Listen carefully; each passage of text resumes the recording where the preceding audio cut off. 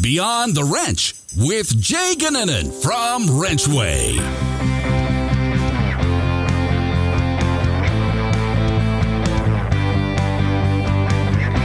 Welcome back to Beyond the Wrench. My name is Jay Gannon, and I am your host. Today, I am joined by Beth Rutter. Beth Rutter is an independent consultant who's done a lot of work with ASC in the development of an apprenticeship program.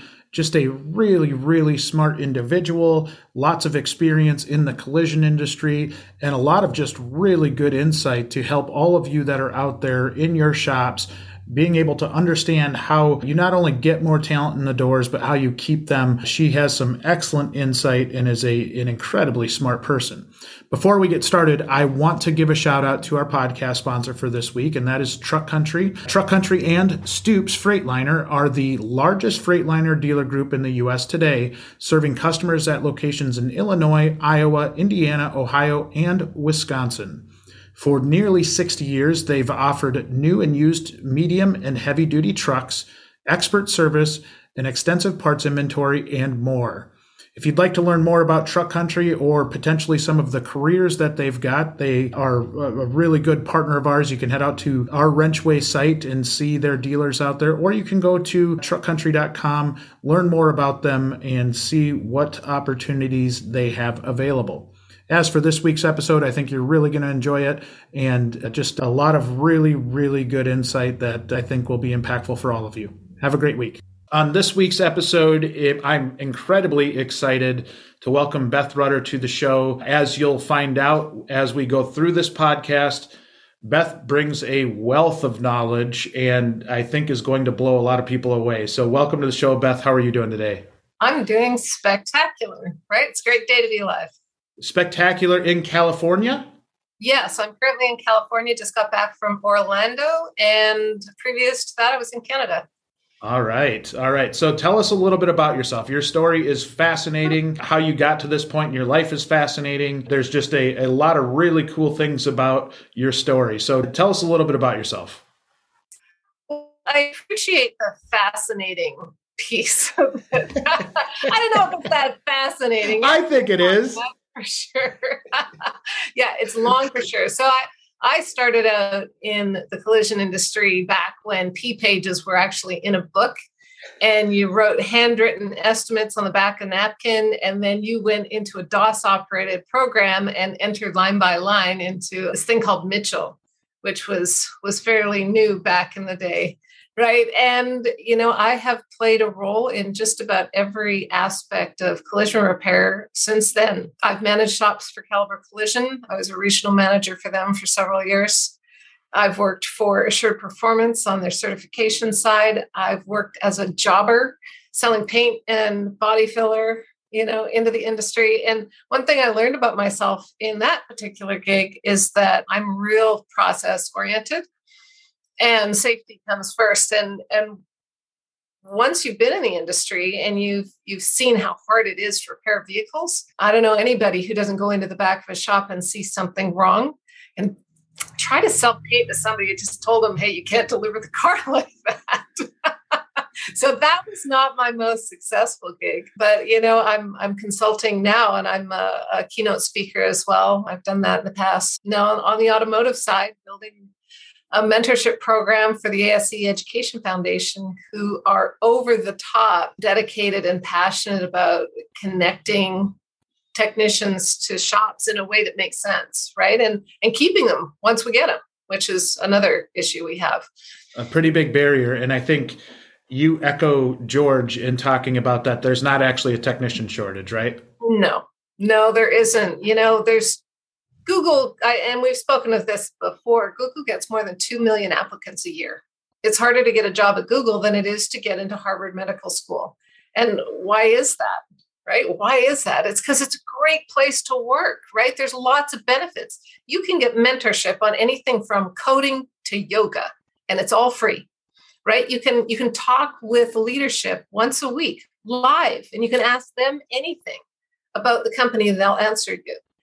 And, we tend to miss that piece. We're desperate to get people, but we're not all that desperate to look inside and say, okay, how can we be better? How can we attract them? How can we be a magnet for technicians, as opposed to how can we grab anybody who can fog a mirror?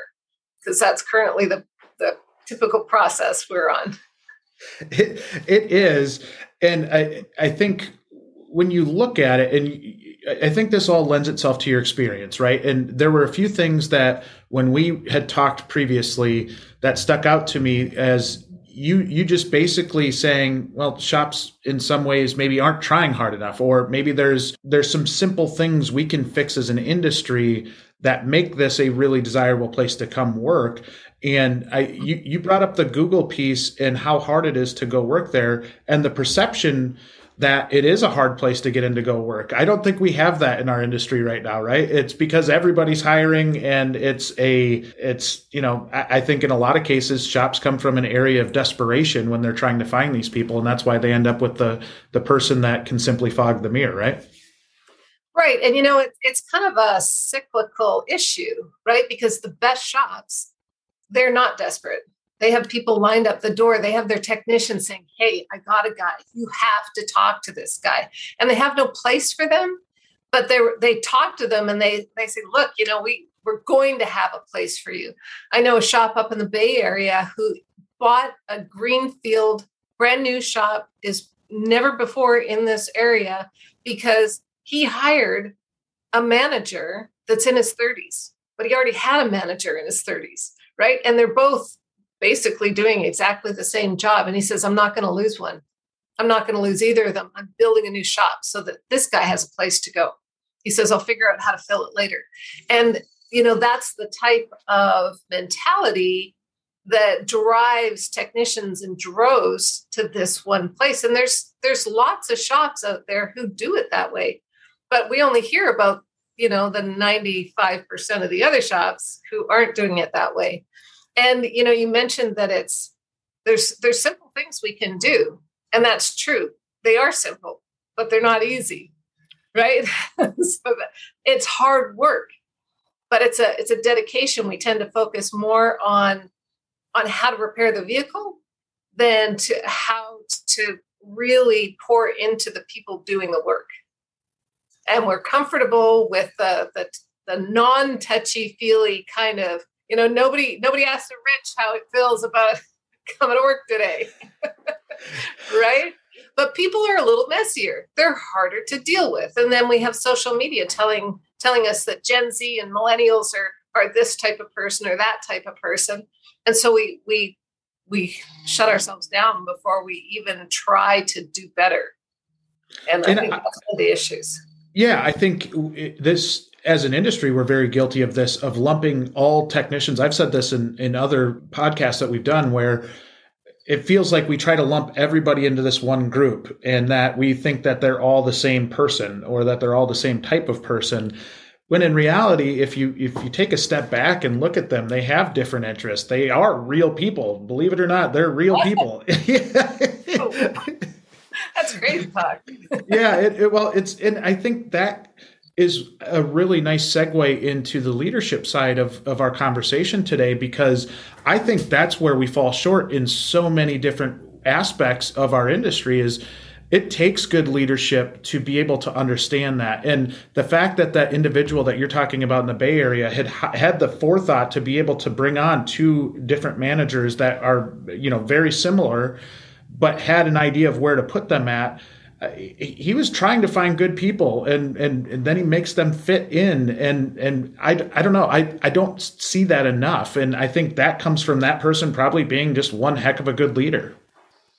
Well, that's absolutely the case. I mean, he really had no intention of growing his business. He's had a single operation up in the Bay Area that's been very successful. It's not huge, but it's a good size shop that's been successful for 30 years. He had no intentions of growing it because everything was good and awesome. But then this, superstar showed up on his doorstep, and he's like, okay, what kind of leader am I that can't find a place for a superstar who wants to work here, right? So you're right. Absolutely. There's a difference between being a boss and being a leader, but let's look at how individuals typically come up in our industry, right? They typically started out in a shop.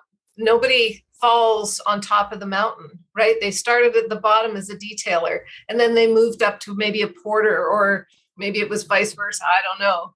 But they worked their way through the shop until eventually the owner aged out and said, I got to sell my business to somebody, and you look like the right person. And so they bought it.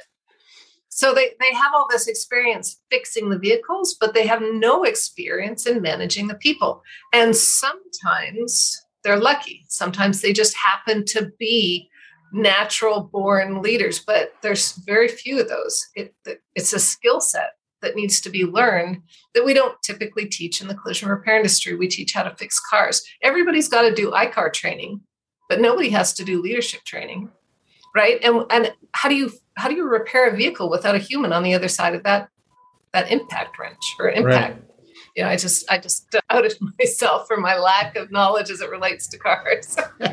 Well, that's one of the really funny things in conversation with you that came out. You're not the typical car lover. Like, you just really like working on businesses. And I think having that outside perspective helps you see things in a different light than maybe those of us that have been in and grew up in that shop environment where, I think maybe some of the stuff isn't as clear to us as it is to you, because you're bringing a different perspective and you're looking at it and you're trying to fix processes. You're trying to fix people. And I think that's a pretty big task in general, but I think it's sorely needed in our industry as a whole.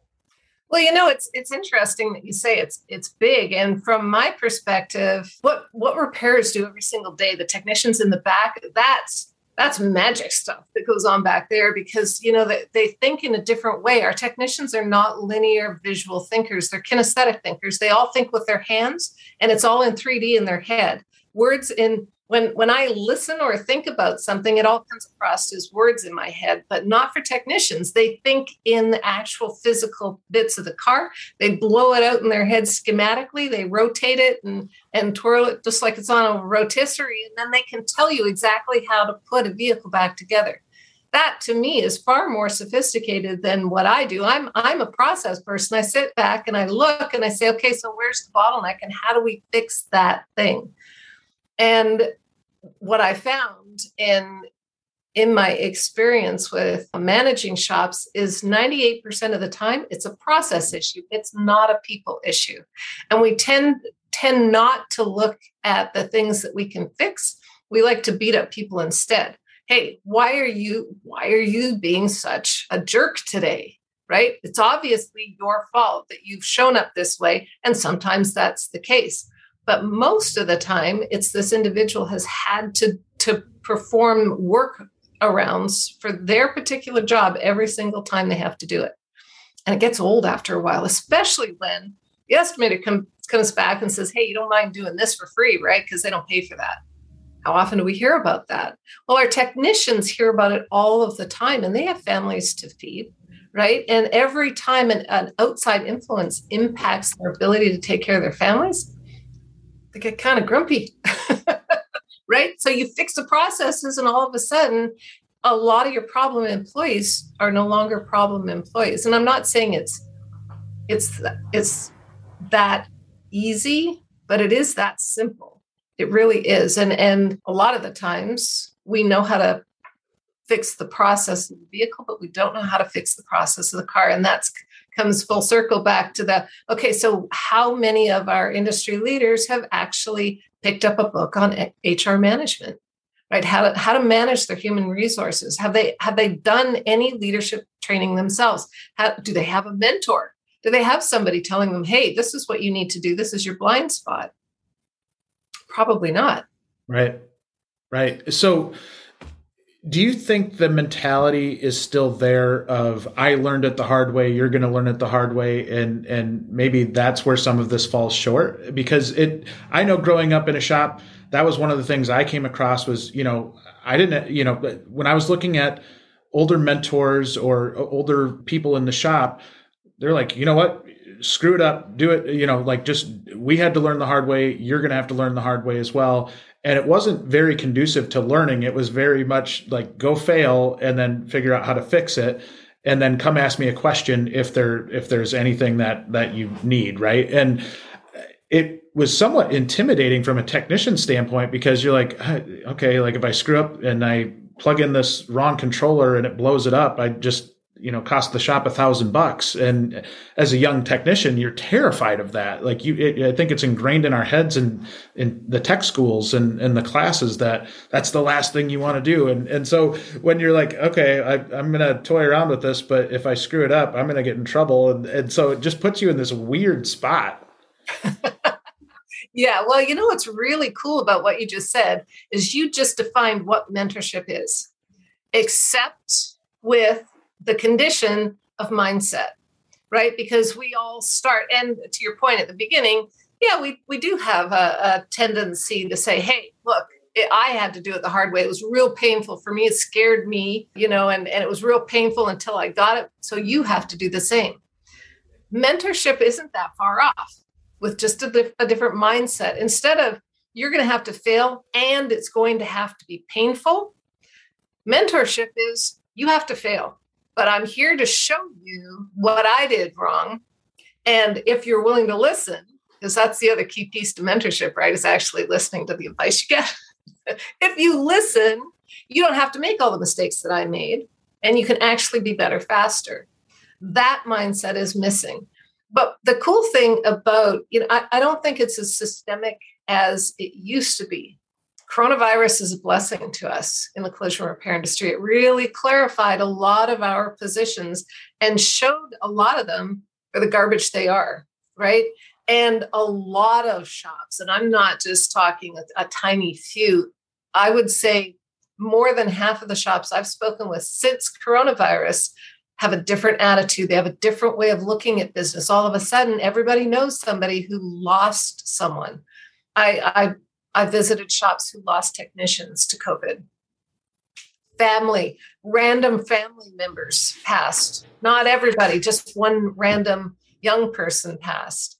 And it's changed everyone's outlook on life and work balance. And of course, we've got the whole weird political thing going on in the background to that. And it freaked people out. And the best way to get people moving, honestly, is when they're already moving. And COVID was the rug that got yarded out from under our feet, right? So we can look at it as this horrible thing. And for a lot of people, it was truly horrible, but we've transitioned past that. And we have the ability to look at our way of doing business in a whole different way. And that's what's really cool in this post-COVID, well, almost post-COVID, hopefully post-COVID, right? That's the key thing, is that people are willing to look, and leaders are looking at different ways, because all of a sudden, how do you teach someone how to weld online, right? How do you do that? You can't. So all of a sudden, we clarified what was critical to the business onboarding process and not critical, right? And now all of a sudden, we don't have the luxury of beating people up and chewing them up and spitting them out and sending them on their way. We don't have that luxury, right? So the leaders of our industry are saying, how can we be different? And all of a sudden, I've seen a surge, especially in my own business. Okay, come show us what we can do to be better and onboard technicians. I don't even care if they've ever held a wrench before. I want them to be good humans while they're here. And it's a completely different mindset, which is, from my perspective, very, very exciting. Yeah, I think that's something that a lot of the industry has craved for a long time. Is one, we always hear that we want to pull better people into the industry, and even not to slight the people that are in the industry right now, because there's many, many super talented people in this industry that can do a lot of things that I can't. But when we talk about having that pull type of strategy to where, we're not trying to sell something that maybe it's not, which I think in some cases is what we do when we go to these schools and talk to kids about what our industry is, and maybe at some level, I think we do glorify it maybe a little bit more than what it is. And when they get in there, they're disappointed and maybe don't see it the same. But doing those types of things where there's a structured mentorship program, there's a structured onboarding program, like that, you're running a professional business rather than just, thinking that your sole job is to fix cars.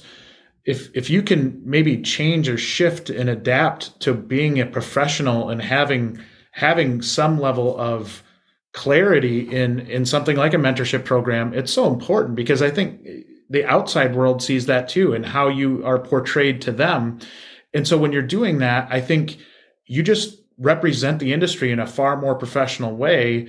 And then maybe that parent that's looking at their kid and saying in the past, hey, I'm not sending them to the collision industry. I mean, I don't want them to go sand all day. Like we need to do something different. Yeah. They might look at that in a little bit of a different light.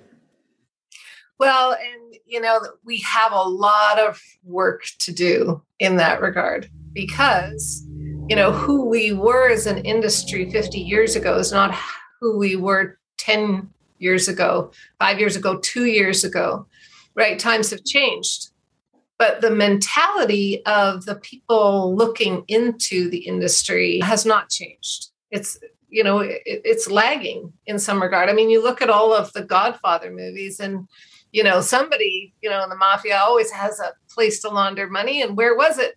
It was a body shop, right? Right. So those kids' parents, the ones who are really keen to get into the industry, and I don't know if it can be oversold, our industry. It is so cool, the technology and the learning, right? You just learn one thing and then call it good, and you're good for the next 40 years of your life. You learn it today and be prepared to figure out something cooler, even more so next year, or even 6 months from now, because, model years change halfway through the year quite often in their construction. And, the technology, especially with ADAS and all of those related components, there's a huge technical need for students who don't just think of repairing vehicles as the Aussies call them, panel beaters, right? We just don't do that anymore. Nobody repairs a vehicle by pounding on a panel anymore, right? It's a completely different process. It's so much more intellectual. And part of the problem is this whole kinesthetic versus visual and auditory learning. When I went to school, certainly the schools were set up for visual learners. They weren't set up for kinesthetic learners. So much so that by the time those kinesthetic learners got to, grade 12, they pretty much knew that they weren't that bright. And every student I've ever spoken with, when I asked them, why are you in the industry? Why'd you decide to go to school and learn collision repair? It's because I love to work with my hands. And the other side of that is because I'm not that bright. And that kills me, because some of the most intelligent people I have ever met are technicians. And by far, more technicians have that stellar perspective on problem solving and approach to the world. It's just different than visual learners, right? But only 5% of the population are kinesthetic learners. 95% of our technicians are kinesthetic learners. So it's a double whammy. It's not that we're just looking for people and they're not out there. They just don't think like us. So we've got to attract the visual learners and now kind of retune them, right, to think in terms of kinesthetic processes, right? Because visual learners, it's been an easy ride for us. Schools are set up for us. The world is set up for us. I mean, how often do you get an email about how to do something? Or look at IKEA. Geez, you see the kinesthetic learners, they don't look at all the instructions. They lay it all out. It's like, yeah, I can put this all together. And then there's me, right? What is this? Where does this go? I've got pieces left over. But I think the fact that we're having this conversation is so refreshing to me, because you're right. I think I was in that realm coming through school where I didn't have any interest in school or learning that way. But I did love when somebody showed me something, or somebody would really take me aside and be able to really walk through it with me, and then I would understand it. Then it stuck. But if it was a teacher talking at me, I had a really tough time being able to sit and a lot of times, and I think this is maybe part of the technician mentality a little bit too, is I always questioned why I was learning it, right? So I would sit down and like, well, why do I need to know about this? And And so then I would tune out, and it was bad for my grades. I know that, but it was, I think everything that you're saying is refreshing to me, because I think that could open the door to us for a lot of things when we get a core understanding of how people learn. Right. And it's not an abdication of the process. You can use it as baggage, your experience in school. You can use it as emotional baggage. You can drag it around behind you and beat yourself up for never being as good as you should have been. Or you can use that learning that you got having suffered through school as a kinesthetic learner, and you can use it as a resource that it can actually benefit other people. I didn't really understand the difference between the two learning styles until I had kids, right? And both of my boys are highly kinesthetic. The youngest is hell on wheels, right? And he was so off the charts kinesthetic that, I got all sorts of advice from the schools to maybe have him tested, for whatever thing or what have you. And of course, right. I refused that because I recognized by that time he just learns differently, right? And at one point, I had to say to him, look, buddy, it sucks to be you. The schools aren't designed for you. That doesn't mean to say that you can pitch a fit every time you have to do something you don't want to do, right? So this is the world you are in. Get over it. You have to do it. You have to go to school. I get arrested if you don't go to school, and I'm not getting arrested. So this is how it's going to go. You have to learn it. And I turns out he's an entrepreneur. I ended up paying him for his grades, $2 for an A+, $1 for an A. And once he started earning the money, it was game over. I started having to squirrel away the money so that I could pay him out every week. But that's the whole leadership thing that you talked about earlier, right? We're not sure, or we'd like to just lump everybody in as employees. Here are my employees, and here's how I'm going to deal with my employees. But it doesn't work that way. We have to recognize they're different. My eldest son was not motivated by money. Not at all. He wanted the warm, fuzzy recognition for being a good guy. The youngest one, he's tried at university. It's not for him. So he taught himself how to day trade. Wow. And, so, yes, that to me is freakishly crazy, but it works for him. Being able to understand that, then if you're taking that into, okay, this is how they learn, you put it in a shop setting, and you start to understand that people are different. They're going to learn differently. And the majority of our demographic as it pertains to technicians and in general, I think people that work with their hands, I think when you start to understand that, then you're looking at building a mentorship program. Then you're figuring out, okay, you bring this person in. We have an idea of how they're learning. Now we're going to put some structure behind how we're going to teach them. One of the things we do at Wrenchway is help technicians find great places to work. If you think your shop is a top shop, we want to hear from you. Wrenchway Top Shop pages are like resumes for shops. They share all the details technicians want to know about before they apply, such as compensation ranges for all levels, photos and videos of the service area, videos of technicians and managers, and frequently asked questions on work environment, career development, and hiring process. Attract more technicians to your shop by becoming a Wrenchway Top Shop. Visit wrenchway.com to contact us and learn more. Link is in the show notes. What advice do you have in regard to really building that mentorship piece? So taking it from the level of understanding who they are to once you get them in the doors, this is the program we're going to put them through, and really doing it to, in their best interest, have them be successful. But in the interest of the business, you want them to be a productive piece of that business for a long time, hopefully. So how does that transition work, and how do you pull them into you're pretty confident that you're going to have a pretty good employee?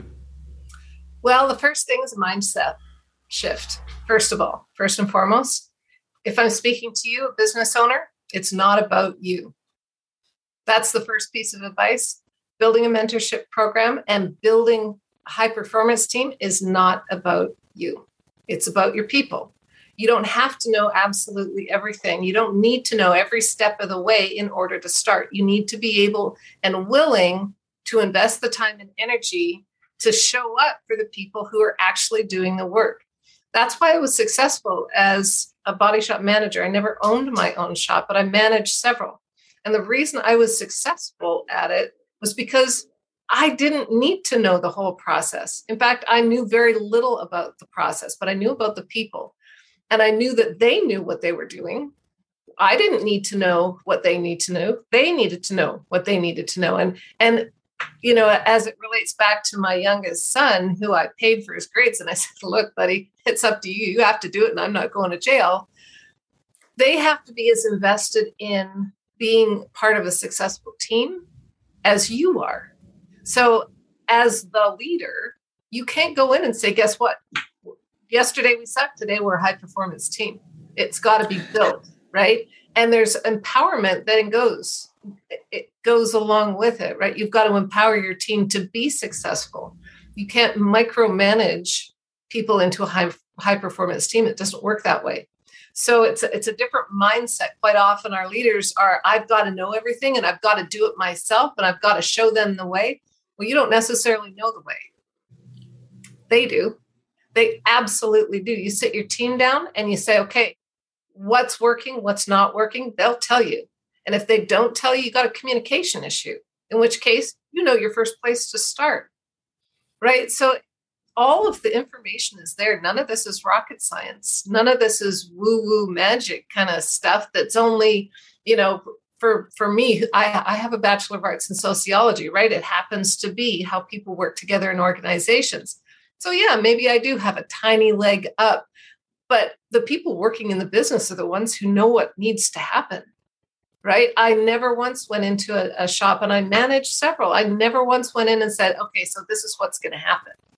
It was like, okay, we're going to change some stuff. I don't know what yet. You know, we're going to change some stuff. We're going to make some money. Right? And when it comes down to it, you've got to do the work first. You've got to invest in the people first before they're willing to trust you, because quite often we beat them up so badly that they just want to come to work, do good enough to get by, and just get the hell out of Dodge, right? How important is it to sit back and just look at things for a while before you make changes? And the reason I ask that, I remember as a young man, I think I took over, I was at a dealership and I had basically, I think 130-ish employees under me when I was 30 years old. Came from a technical background. And one of my biggest errors looking back over my career was that I came in and I'm like, I'm going to change this stuff and this doesn't seem right. And, you know, I was so active. And I think some of it was there was pressure to perform right away, right? You take a higher level position and you're held accountable to results. And so you want to hit the ground running. And when I look back at my experience going into that, one of the biggest errors I feel like I made was that I didn't sit back and analyze stuff and really view how things were happening prior to trying to enforce change, right? And I think I see that a lot in our industry in general, but looking at my own experience, that was one of my biggest flaws, or one of the biggest things that I screwed up when I first went in, because, you know, you go in guns a-blazing and trying to change stuff, but not having a firm understanding of the way things operate first before maybe trying to make those tweaks, I think was something that I did poorly in my first step into real management. So that's, you know, thank you for being authentic and real and transparent. But honestly, that was just an opportunity for growth, right? That you may or may not have mastered by the time you transitioned on to your next role, but it's still a piece of learning that you took with you, right? And so going back to what I was talking about, the very first thing that needs to happen when you're looking at change is the mindset shift. And you were in a boss mindset where I'm going to tell people what to do and they're going to achieve it, and then we're going to be successful. And it's got to be flipped the other way, because the people already know what needs to happen. Right? They're doing the work every single day. And that's not to say that there aren't going to be resistors, and I affectionately call them terrorists, who undermine absolutely everything you're trying to do simply because they're so afraid of change or there could be any number of issues.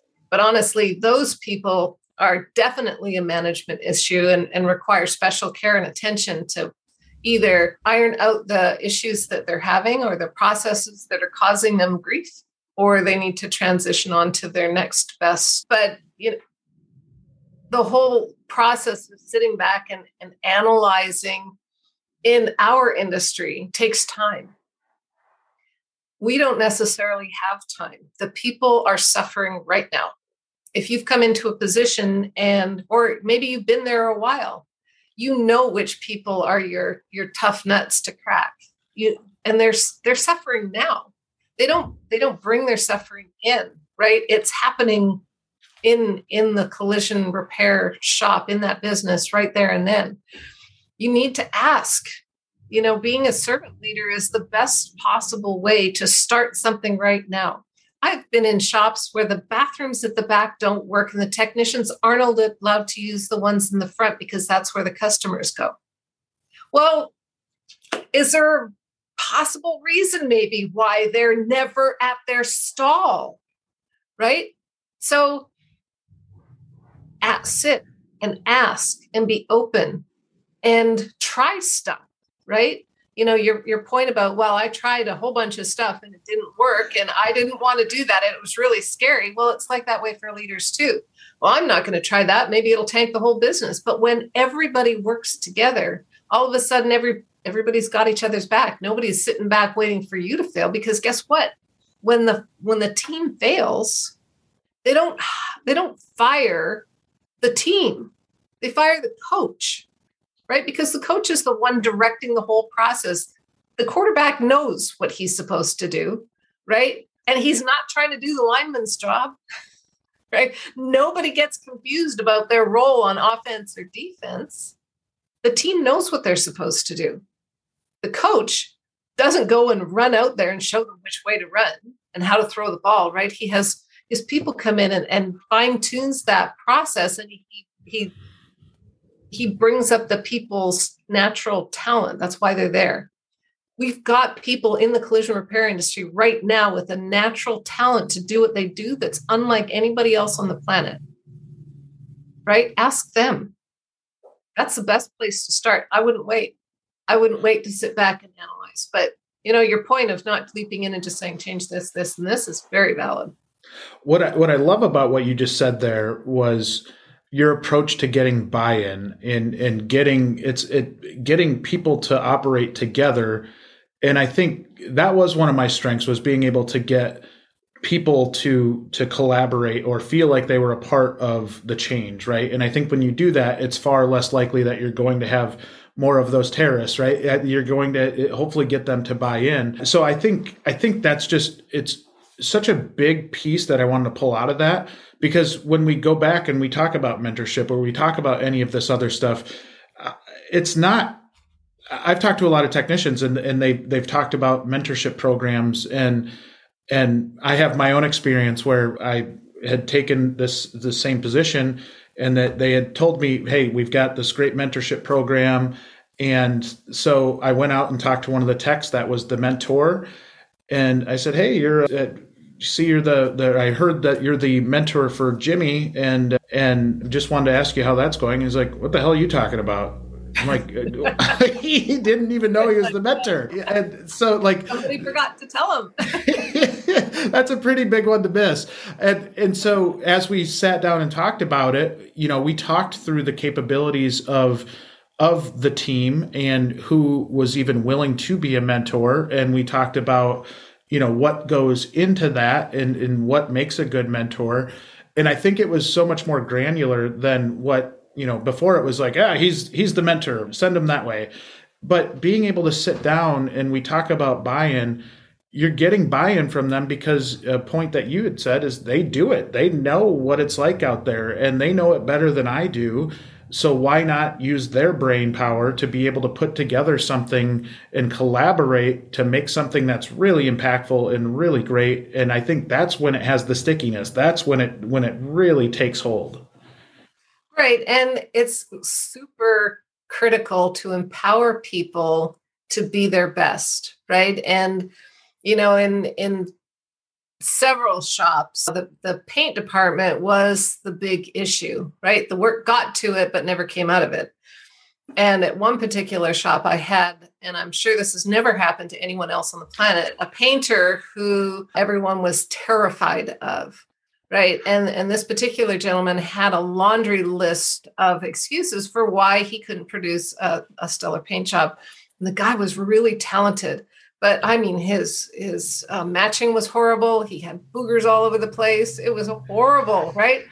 And it came down to just me. Not blaming anybody else, saying, okay, what's the issue? What's the problem? Why isn't this a match? Well, he gave me a couple of reasons. And that's as a leader, I dealt with every single one of those issues. In that particular case, he was my terrorist because he undermined everybody's authority. And eventually we got to the end of all of his excuses. I, changed all the filters in the booth. I gave him a new air system. I, changed out some hoses. I cleaned the booth myself on a weekend because the tack had fallen off in some places. It was black and nasty, right? And came to the end of the excuses. And at one point I walked out and he's sanding a vehicle that had come to him that wasn't perfect. I said, wait. No. This is now your place to go backwards and help your team bring you stuff that, we can deliver with pride. You can't be doing other people's work because I'm now holding you accountable for your work. So let's have a conversation. Now let's move it back a bit.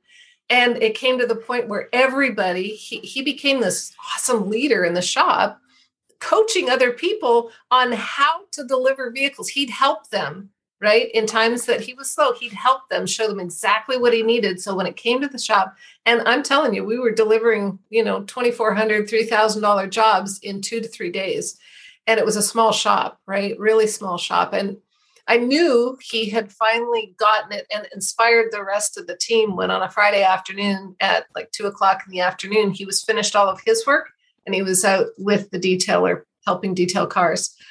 And that's what it's all about. It wasn't about me being the leader and telling people what to do. It was empowering them to be the team they wanted, because nobody wakes up in the morning and says, hey, how can I piss people off today? How can I just screw up the whole process? How can I make it so that we send out vehicles that aren't safe today? I really want to do that. Let me think about it. Nobody wants that. People want to come to work and they want the business to provide an environment that they can be successful at and make money. I mean, honestly, people have lives to take care of. They have families. They have, mortgages and cars and all sorts of good stuff that they want to spend money on that we're not allowing them to do because we've bottlenecked the whole process. We as leaders aren't willing to grow. Simple, but not easy. In that scenario, and I love that you say that, I think those are the most fun examples because you turn somebody, and maybe 20 years ago when you could backfill that position really quickly to where now you can't, and sometimes you have to work around that. I think what you did in going out to the shop and even doing it over the weekend, they see that. Like they see that you're putting in the effort and that you actually care about them, that it's not just, hey, go in the back and do your thing. I don't want to hear from you. And I know from a leadership standpoint, it can be hard to hear that stuff over and over and over again. But as you made it kind of, it sounds like a goal to like, I'm just going to remove his list of excuses. And then that what it sounds like is that it opened up a conversation to where you could break it down and understand it at a greater level. And you fixed the core of the problem. You didn't try to dress up the rest of the stuff. You went straight to the problem and tried to really attack it. Well, and the key to that whole piece is that everybody has a role to play. I mean, I didn't want my painter sanding cars, right? I didn't want him doing that. I don't want my detailer painting cars, right? And I don't know how to weld. I've taken painting classes, I'm certified at PPG. And so I could spray a car if I had to, but would I want to? And would anybody else want me to? We're not going to be profitable if I do that job. I was there. I have a certain skill set as the leader, and that's what I needed to do. It wasn't my job to learn everybody else's stuff and tell them what to do. They already knew what they needed to do, right? They were already so good at what they did.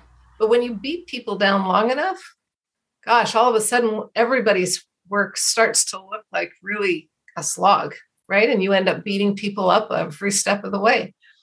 But it wasn't about me. It was about them. And, by the time I left that shop, we were just so profitable and the team was just so tight. They didn't need me. And how perfect is that, right? Because then you have the opportunity to work on the business instead of in the business, right? And one of the estimators who was never really all that keen on taking guidance from a female, one day his most scathing insult to me was that you're not a leader, you just do stuff for people, right? Yep. I'm not sure we're ever going to meet in the middle on this one. So how was that experience in general, in being a female coming in and running a shop, not being the traditional car guy that, I think is very common with collision shops? You were kind of outside the box. And when you come in, what barriers did you have when it came to, earning the respect or even just being able to have them listen to you? I mean, it feels like there's a lot of barriers there that you had to overcome, and you did it successfully. I think there's a lot of even young ladies that are listening to this podcast right now. I talked to one a month or so ago that is running a body shop. She's a parts manager, and she had worked her way up, and she talked to me about those challenges that she had to go through to get to that point. I'm curious with your experience, how big of a barrier that was and really how you got around it or through it. Well, yeah. So it's a big barrier. That's the first thing. But relative to what exactly, right? I had been hired as the manager. So there was that. And the fastest way to get people on your team is to get on theirs, right? And so the very first thing that I would tell teams that I was new with is, look, I don't care if you like me. I'm here to make us all more money. That's it. I see some issues here. I see some opportunities for growth. But at the end of the day, I'm not successful unless you're successful. So that's my goal. And then that was it. That it was all servant leadership. I don't know how to repair vehicles, right? And one of the biggest struggles I see with male or female leadership is they feel they need to know it all, right? And that why bother having a team?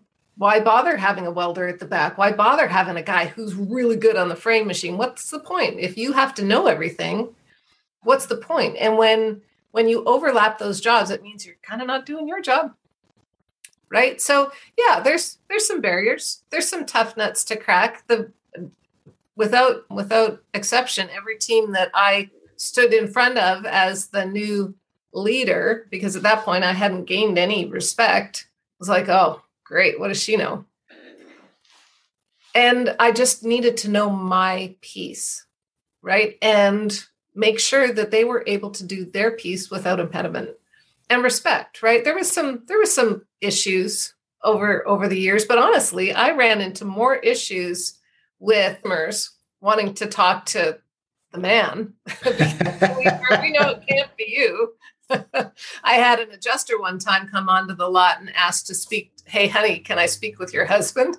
It's like, oh, sweetheart, you need to vacate. Oh, no. That was kind of fun, but you know what? I have never, ever run across a more integrous group than technicians. Mm-hmm. These guys want to fix vehicles. They want to earn money. They know when they work hard, they can make good money. They want to show up and they want to be recognized for what they do. And I have never, ever been insulted as a female or been mistreated in any way, shape, or form, but any technician I've ever worked with. They're just, you just got to treat people well. That's not to say I've heard some horror stories myself from females in the industry. And honestly, you allow yourself to be treated in a way that you get treated. And perhaps my personality doesn't allow for that kind of stuff. I don't know. I don't know, but I do know there's issues out there, and we can be better as an industry in that regard as it relates to equality and how we treat women in the industry. Could not agree more. And going back to how candid you were when you first meet with a team and stating your purpose, right? My purpose is to be here to make this place more money, which will allow you guys to make more money and us to offer those benefits that we want to offer you. And the more profitable we are, the healthier of a company we are, and not hiding around that. I think early in my career, maybe that was one of the things that I wish I would have improved too. Another learning opportunity was, being more candid and clear about that. It's okay for us to make money. We need it to be able to support you and be able to provide you opportunities down the road that maybe aren't here today. And the fact that you went in and just cleared the air right off the bat, I think that gives you a really nice foundation to be able to build off of from there on out. Well, they didn't know that was truth. Just because I said it didn't make it so. Sure. But, I do want to make a clarification. I was there to make them money, not the business. I was there to make them money. Everybody else is profitable when the technicians are profitable. That's just how business works. That's how GP works, right? And I did some fun stuff, right? One of the things that we had issues with was guys wearing their PPE. Right. When I first walked in, nobody wore protective glasses, and I'm a safety freak. I've seen too many horrible, horrible things. And, at the start, I'd walk out with a fistful of 20s, and whoever was wearing their glasses got a $20 bill. And it got to the point where I would walk out and everybody be struggling to get their glasses on. But then it just became something everybody did. Right. And it became something fun. As it relates to money, if a technician found something that I had missed on the estimate, I gave them the revenue that was generated from that missed operation. If the painter could find something that I missed, I gave him the revenue from that. So that was a pretty big deal. And if anybody found something that we could add onto as an additional repair for the customer pay portion of it, they got half of the revenue generated by that piece.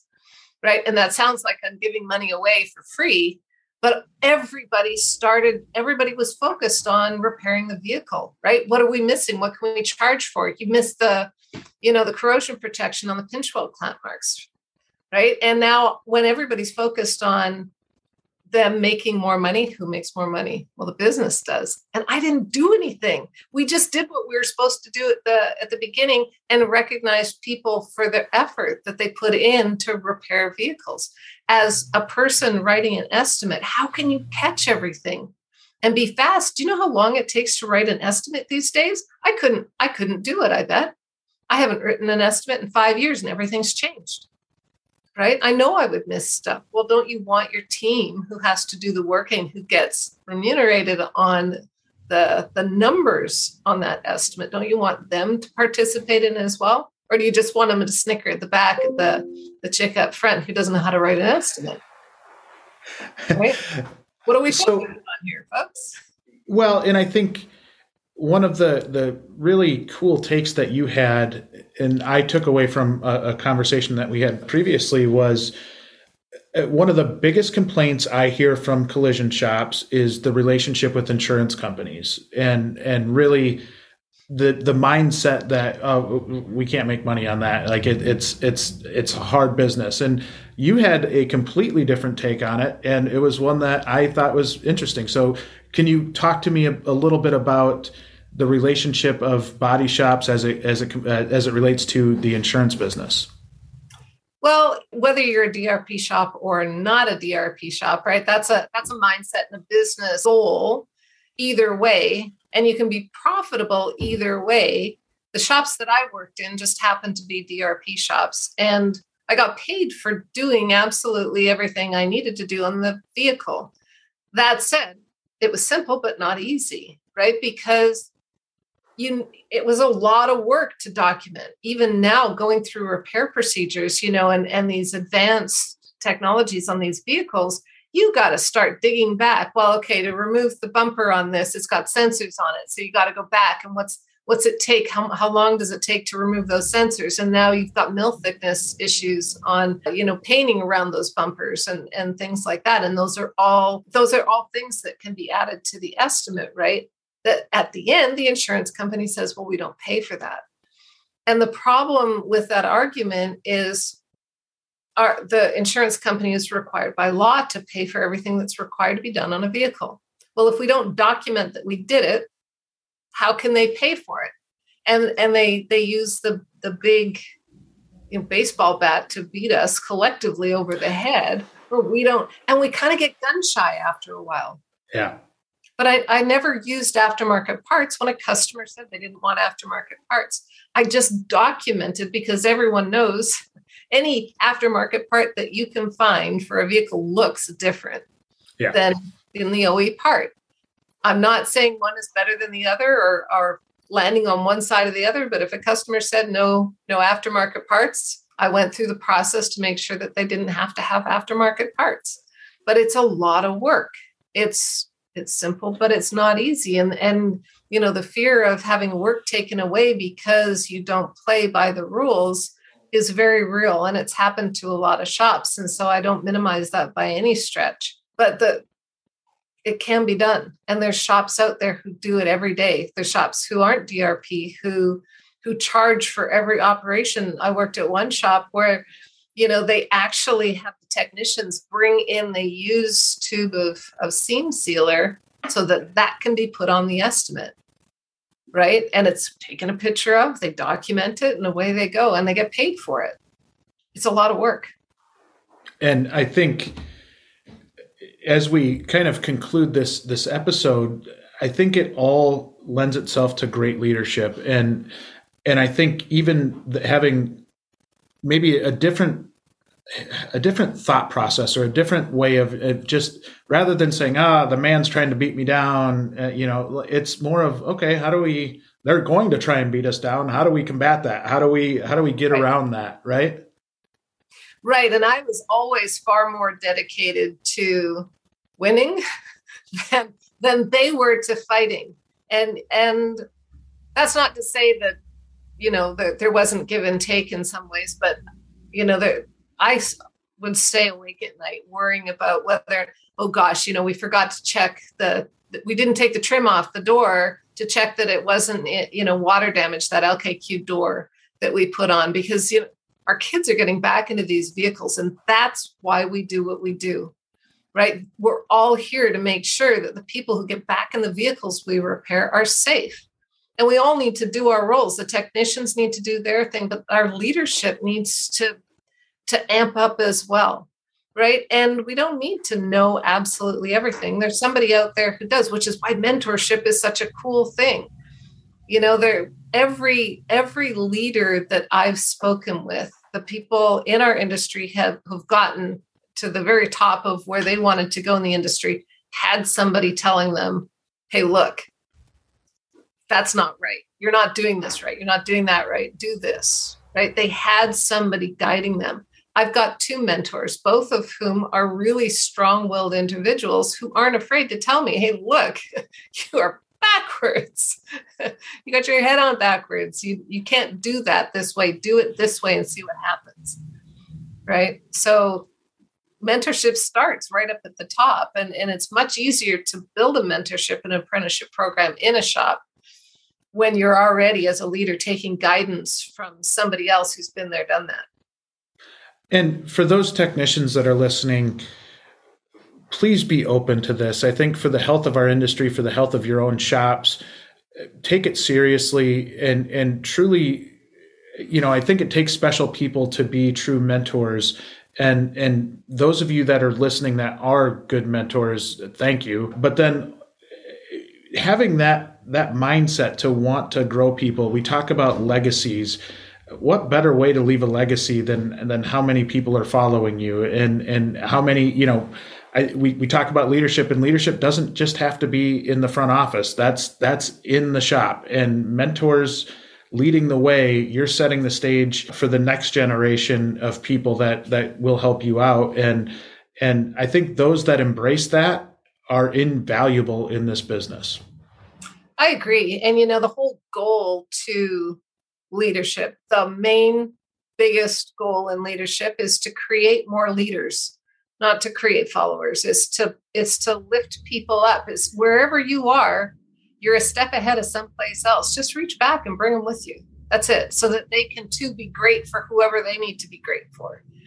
And it feels better. It just feels better to be collaborative, especially in our industry where it's so isolating at times, right? It really is. It really is. And I've so much enjoyed this conversation. I think we could talk for another 4 hours today easily. Unfortunately, we ended an hour, but this is incredible. And I think everything that you bring is sometimes through a different lens than most. And I think that's the highest compliment I could give to somebody, is that you're looking at it differently in so many different ways. And just a true pleasure to have you on today, because this was a lot of fun to talk through some pretty important stuff.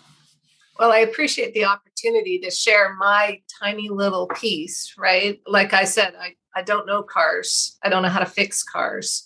Right. But I can sure support the people who do. And I really appreciate the opportunity to have a conversation with someone who's willing to hear a different perspective. And everybody out there has a different perspective, right? I have one little tiny piece of the territory, my little map, and everybody has their own piece of the map. And if we listen to their piece, allow people to bring what they know, they've got a different perspective than all of us. And boy, what could we build if we just heard from everyone? I can't wait to keep doing that. Let's keep the voices going, because I think the more we talk about it, the more we get smart people in the same room and chatting through this stuff, the better our industry is going to be as a whole. So genuinely appreciate you joining us, and look forward to the next time. Me as well. Thanks so much, Jake.